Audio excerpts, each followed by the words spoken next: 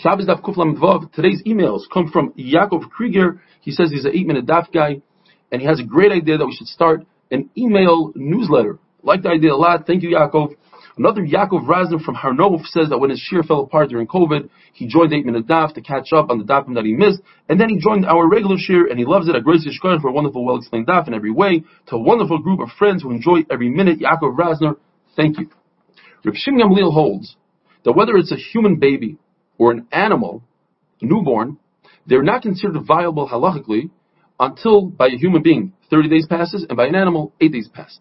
By a human being, it says it has to be at least 30 days old to do Pinyan Ben, and by an animal it says you have to be at least 8 days old in order to bring it as a carbon. That shows us that the animal is not viable until 8 days. Chachamim argue, and they say that as soon as an animal or a human are born, they are viable immediately. And the halach is like Reb Shimon Gamliel. The question is, how could we possibly perform a bris milah on Shabbos, push off Shabbos, for a human being who's not viable? Says the Gemara, you're right. If you perform a bris milah, you're not over anything, because there's a maman of shach. If this baby survives, then it's a great bris milah. If the baby doesn't survive, then halachically the baby was dead when you perform the milah, and there's no isser to perform a milah. Then the question is, why does it say in the Mishnah that if a human is born, and we don't know whether it was born in the 7th month, the end of the 7th, or the beginning of the 8th month, cannot push off Shabbos for that milah? Why not? If it's going to survive, it's a great milah. If it won't survive, you didn't do an isser. And the answer is, you're right. You could perform a milah, but what you can't do, what the Mishnah is telling us, you cannot do machshirei mitzvah according to Rebbe Eliezer. You cannot create a knife because perhaps the baby won't survive, and then you just created a knife for no reason. When it comes to nevela, the Torah tells us v'chiyamus min habehema. The word min is extra. It should say v'chiyamus behema. We learn from here a tremendous chiddush that if you have an animal that you can't eat because it's a treifa, but you shecht it anyway, that shechit accomplishes that it removes the tumah from the animal after it dies.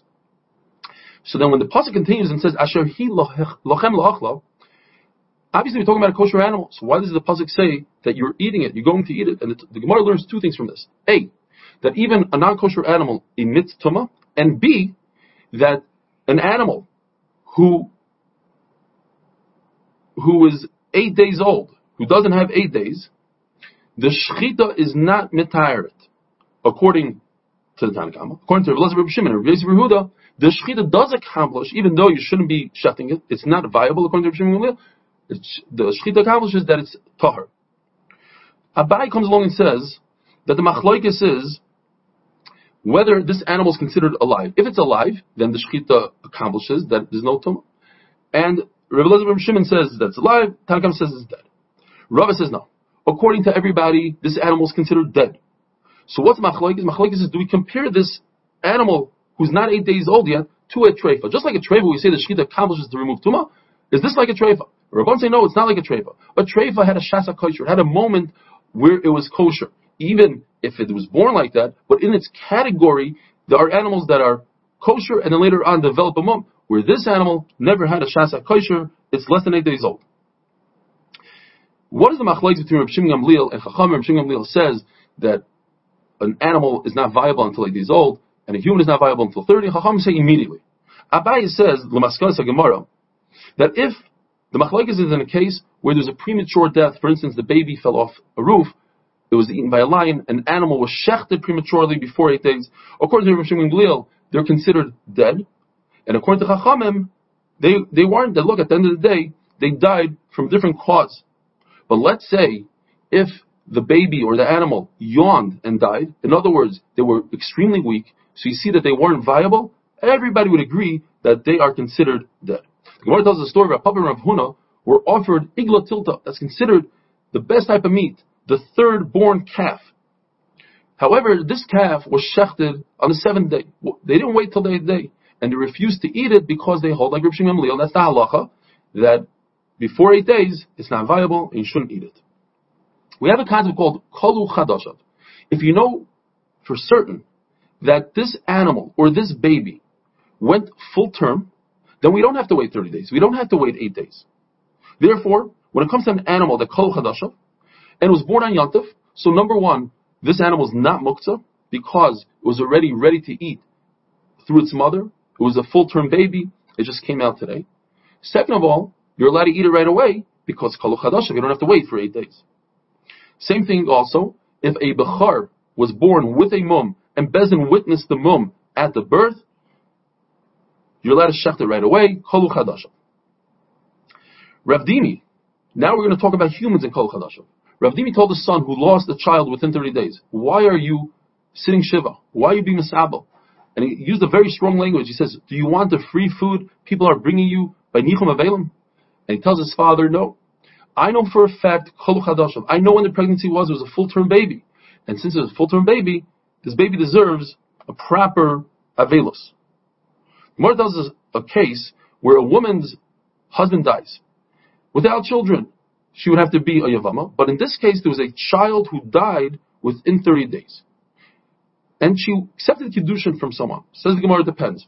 Ravina says in the name of Rava that if she's engaged to a Yisrael, so the chalitza doesn't really matter much. All it does is renders her a grusha, a divorcee, and Yisrael can marry a divorcee, so let her have chalitza from the yavam, and therefore we won't have any issues here.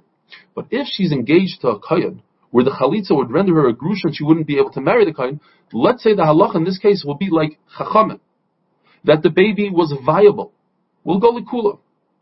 Comes Rav Shravia in the name of Rava and says that's impossible. Since the halacha is like Rav Shimon Gamliel, a newborn less than 30 days old is never viable. So it doesn't matter whether she's engaged to Yisrael or to a kayan. In both cases, she require chalitza, and she won't be able to marry that kayan.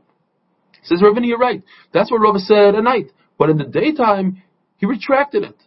Says Rav Shravia, what, you're going to allow her to marry the kayan without chalitza? You're allowing a yavama to marry? If so, you might as well go ahead and allow all the treifas in the world, all the chaylev. Rabbi Yehuda, we learned in the Mishnah, holds that when it comes to an androgynous, someone who has zachrus and nakvus, both, you perform a milah on Shabbos, it's doicha Shabbos. It's only a halacha by milah that Rabbi Yehuda holds that he has, or this person has a halacha of a zachar, which requires milah, because the pasuk says, Hima lachem kol zachar, all zachar including this androgynous. But by other halachas, for instance, if somebody points at an androgynous and says, koy alai, I want whatever value he is, I want to bring to the Beis Hamikdash, he doesn't have a value, not of a zachar, not of a nekeva. This is Rabbi Yehuda in Safra. Stam Safra is according to Rabbi Yehuda. And finally, the halacha is that androgynous cannot make the ingredients of the mechatos of a para aduma because he has a halacha of an akeva, not of a zachar. Have a wonderful day.